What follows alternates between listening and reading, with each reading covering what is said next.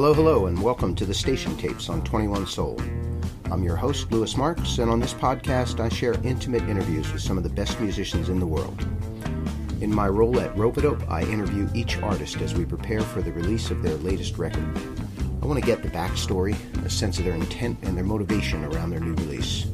I found that given the opportunity in a relaxed setting, they feel free to open up about life and the challenges of being a professional musician. This week, it's off to West Virginia to visit with saxophonist Jared Sims. We first met Jared in the Boston band Akashic Record, and now that he's resettled in his home state as the director of jazz studies at WVU, Jared is returning to the roots of jazz. His most recent album, The New York Sessions, is a nostalgic trip through the sounds of the New York scene. With titles like Tribeca Tap Bar and Brooklyn Tea, Jared captures the sound and feeling of the neighborhoods of the greatest city on earth.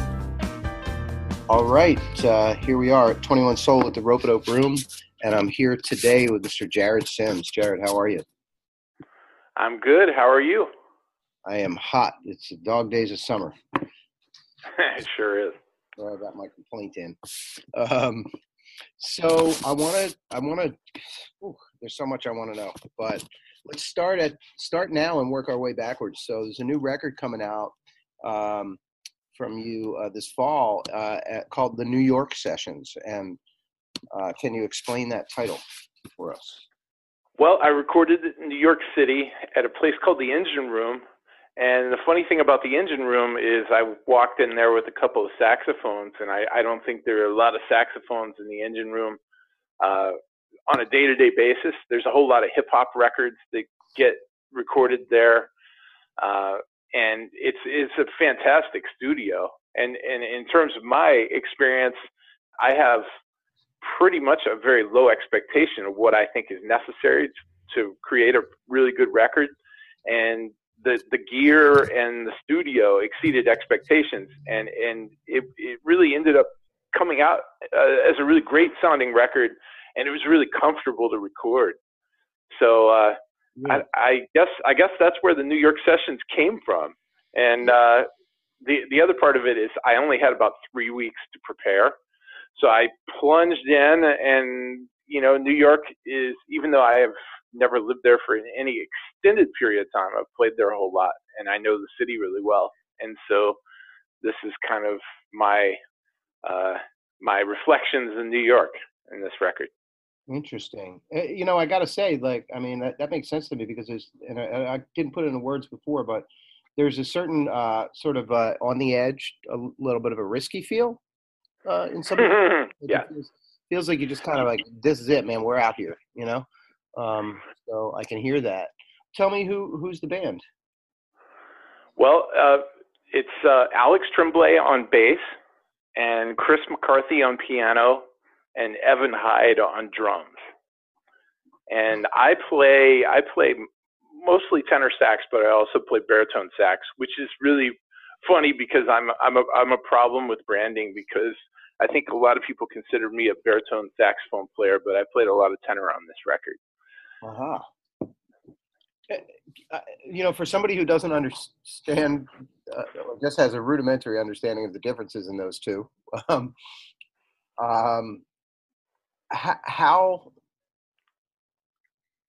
if I'm listening to you play tenor, am I hearing that you're a baritone sax player, like in some of the way you're approaching it, or? That's a really good question, because I have liner notes that were written by Michael West, and Mike West is in Washington, D.C. He writes for Downbeat, Jazz Times, all the entertainment papers in Washington, D.C., and he heard the record, and then I talked to him, and he said, "Oh, you play baritone throughout the record, right?" And I said, "No, that's tenor." And even though he has a highly trained ear, he thought it was a baritone. So I do gravitate toward the low range of the horns, and I guess I play the tenor like a bari player. It has such a powerful feel. That to me, to somebody who doesn't know the real differences, it's just like, for me, it's feel, right? So it just feels like power to me. Yeah. Oh, that's good to hear. And yeah, it was on the edge. We were really, really on the edge that day. As a matter of fact, we did a lot of hours in the studio, and we recorded a lot of tunes and not all the tunes made the record. But what we didn't do is we didn't do a million takes of each tune.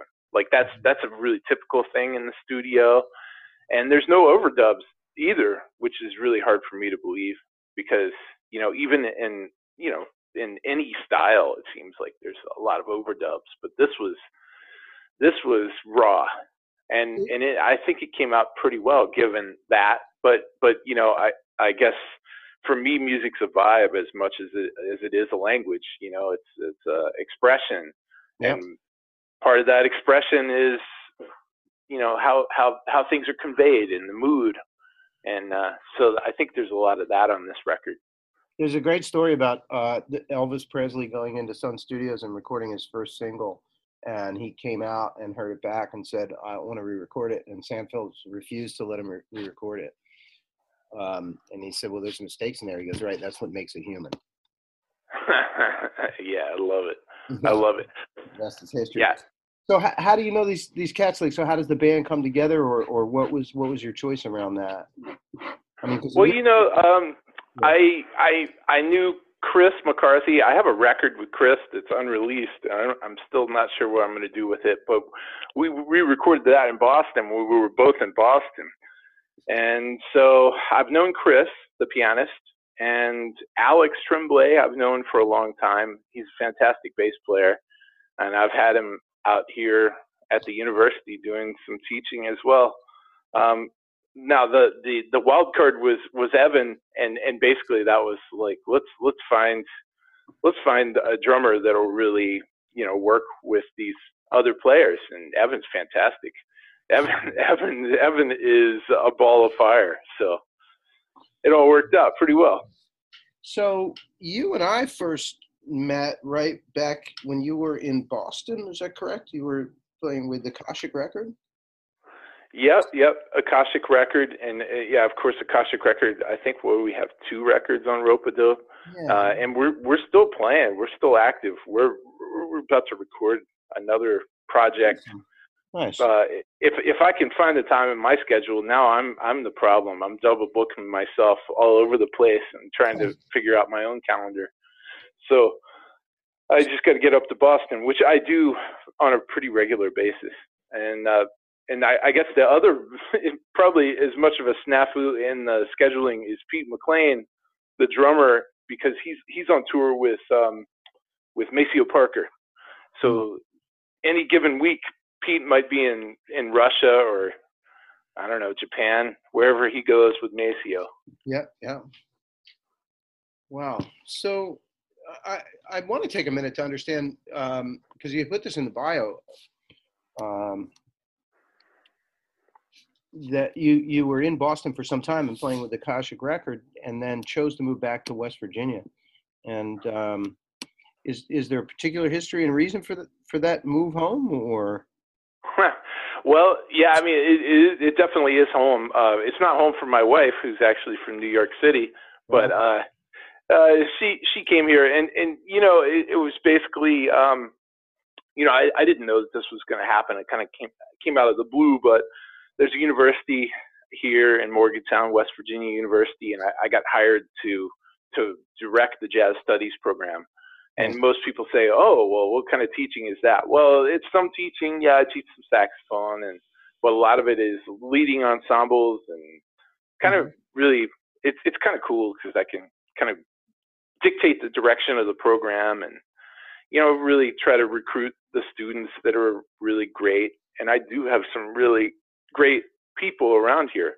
So that's really what happened. But the other side of that is everybody thinks, well, you're in this teaching job, that means you're locked down. Well, no, the university encourages us to get out, and so I'll probably in November be going to India, and in October I'm going to be gone doing 6 different CD releases up and down the East Coast. So it's not really, I'm not really necessarily bound to this region. Here's a perplexing question, at least to me. In this side of the business, we talk about the last 30 or 40 years as pretty much a a steady decline in, I don't know if it's jazz listenership, but certainly sales of jazz music, right? And now we're seeing it start to come back up again. But how is it that there, that jazz programs at universities manage to stay alive and vibrant? Because it seems like whoever I talk to, there's something happening with master classes and jazz programs all around the country. Do you have an opinion on that? That's really interesting. For me, I think that jazz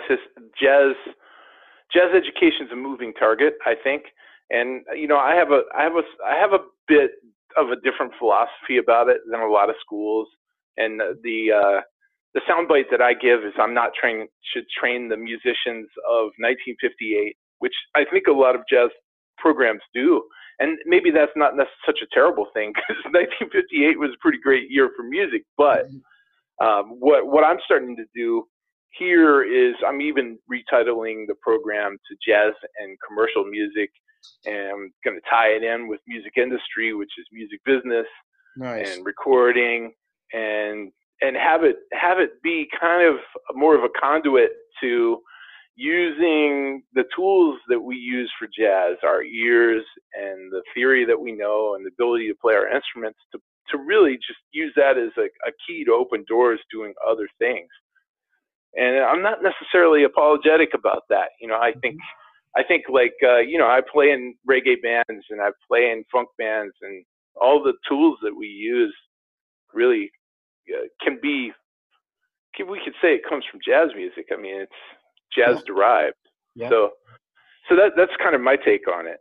And there's so many people here at the label that are and it's funny, everybody always has to explain themselves, like Christian putting some trap drums on his record, or Terrace is doing jazz funks. There's always some sort of apology that goes with crossing genres, or not necessarily being a jazz purist. But if something's going to be popular, then it has to be popular. And so elements of what people are interested in need to be in the music, or and what better group than classically trained musicians and jazz trained musicians to really set a solid framework for what's popular. I like it. And it's interesting. I'm sorry, I don't mean to cut you off, but I think we have to be really careful that our education is not a liability, and that we're only playing for other musicians. And that's one of my biggest fears. Uh-huh.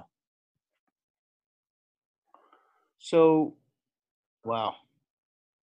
That's a powerful statement.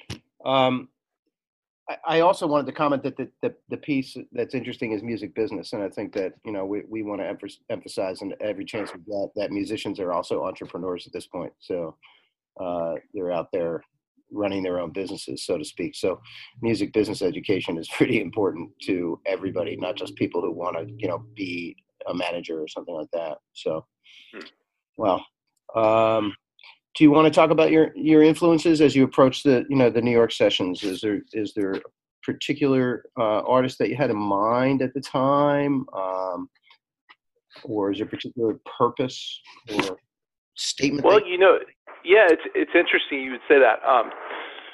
I think somebody said that the opening track I sound like Stan Getz, which is pretty amazing, because Stan Getz is really, he's an amazing saxophone player. But yeah, Joe Henderson, because there's so much depth to what that guy did, not just as an instrumentalist, but he did everything from traditional sounding big bands and trio jazz standard records to things that are really maybe even considered kind of psychedelic, like in the 70s kind of Miles style, Miles Davis kind of style, open-ended soundscapes. And so, he's a tremendous influence to me, and the way he phrases, and the freshness, and the freedom that he attacks music with. And so that's one thing. And I guess the other thing is I wrote a lot of those tunes at the piano because, I'm a frustrated piano player. That was my first instrument. And what the piano can do is it can set the mood through the harmonies and the chords and the sustains kind of sounds that could come out of it. So to me, that's a lot of the mood that we can create on that record. Nice. Is there anything you want to say about this album, other than letting the music stand on its own? Is there a message from Jared Sims to the world as you put this together? Interesting. Yeah. Well, yeah, it's I don't know, interesting. A message. Let me think. Yeah, I think a big part of it for me is I think I have to go back to the vibe and the feel and the mood, and I'm really hoping that a lot of the mood comes out on the record, you know. And what better city for a mood than New York? I mean, New York is such a beautiful place. The people are great. You know, I lived in Boston for so long, and people are a certain way. You know, I love Boston and I miss Boston, but people, in my opinion, are even more friendly in New York, and there's a whole lot of surprises in New York. And I think I wanted to capture some of that intensity and some of that razor edge and that kind of more East Coast acerbic kind of approach. There's no place like New York. It's a mystery to me, but it's you know, it's so wonderful. So I'm glad that that's a part of it. Okay, so Jared Sims, the New York Sessions, comes out on October 12th, 2018, and I hope that people will tune in and listen.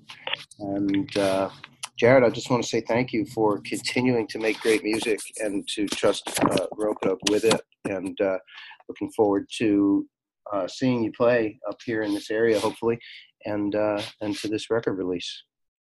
Well, thank you so much for your support, and I appreciate that everything that you're doing in the industry and to get this music heard. Beautiful. Well, that's our show for the week. Thanks for listening to the Station Tapes. If you like what we do, please subscribe on Mixcloud at 21 Soul, and you can also find us on Stitcher, Apple, and Spotify. Our 21 Soul video series features in-person interviews, music discussion, and live performances, and you can find that on YouTube at Rope-a-Dope 99. Big thanks to our producer, Nick Perry. Our general manager is Fran DeRubo. The Station Tapes theme song is from Red Hook Soul by Michael Blake. And big thanks to all the people who keep the flame burning, to all the musicians who pour their creativity into the world, and thanks to those of you who are taking the time to listen. We hope you enjoy the show.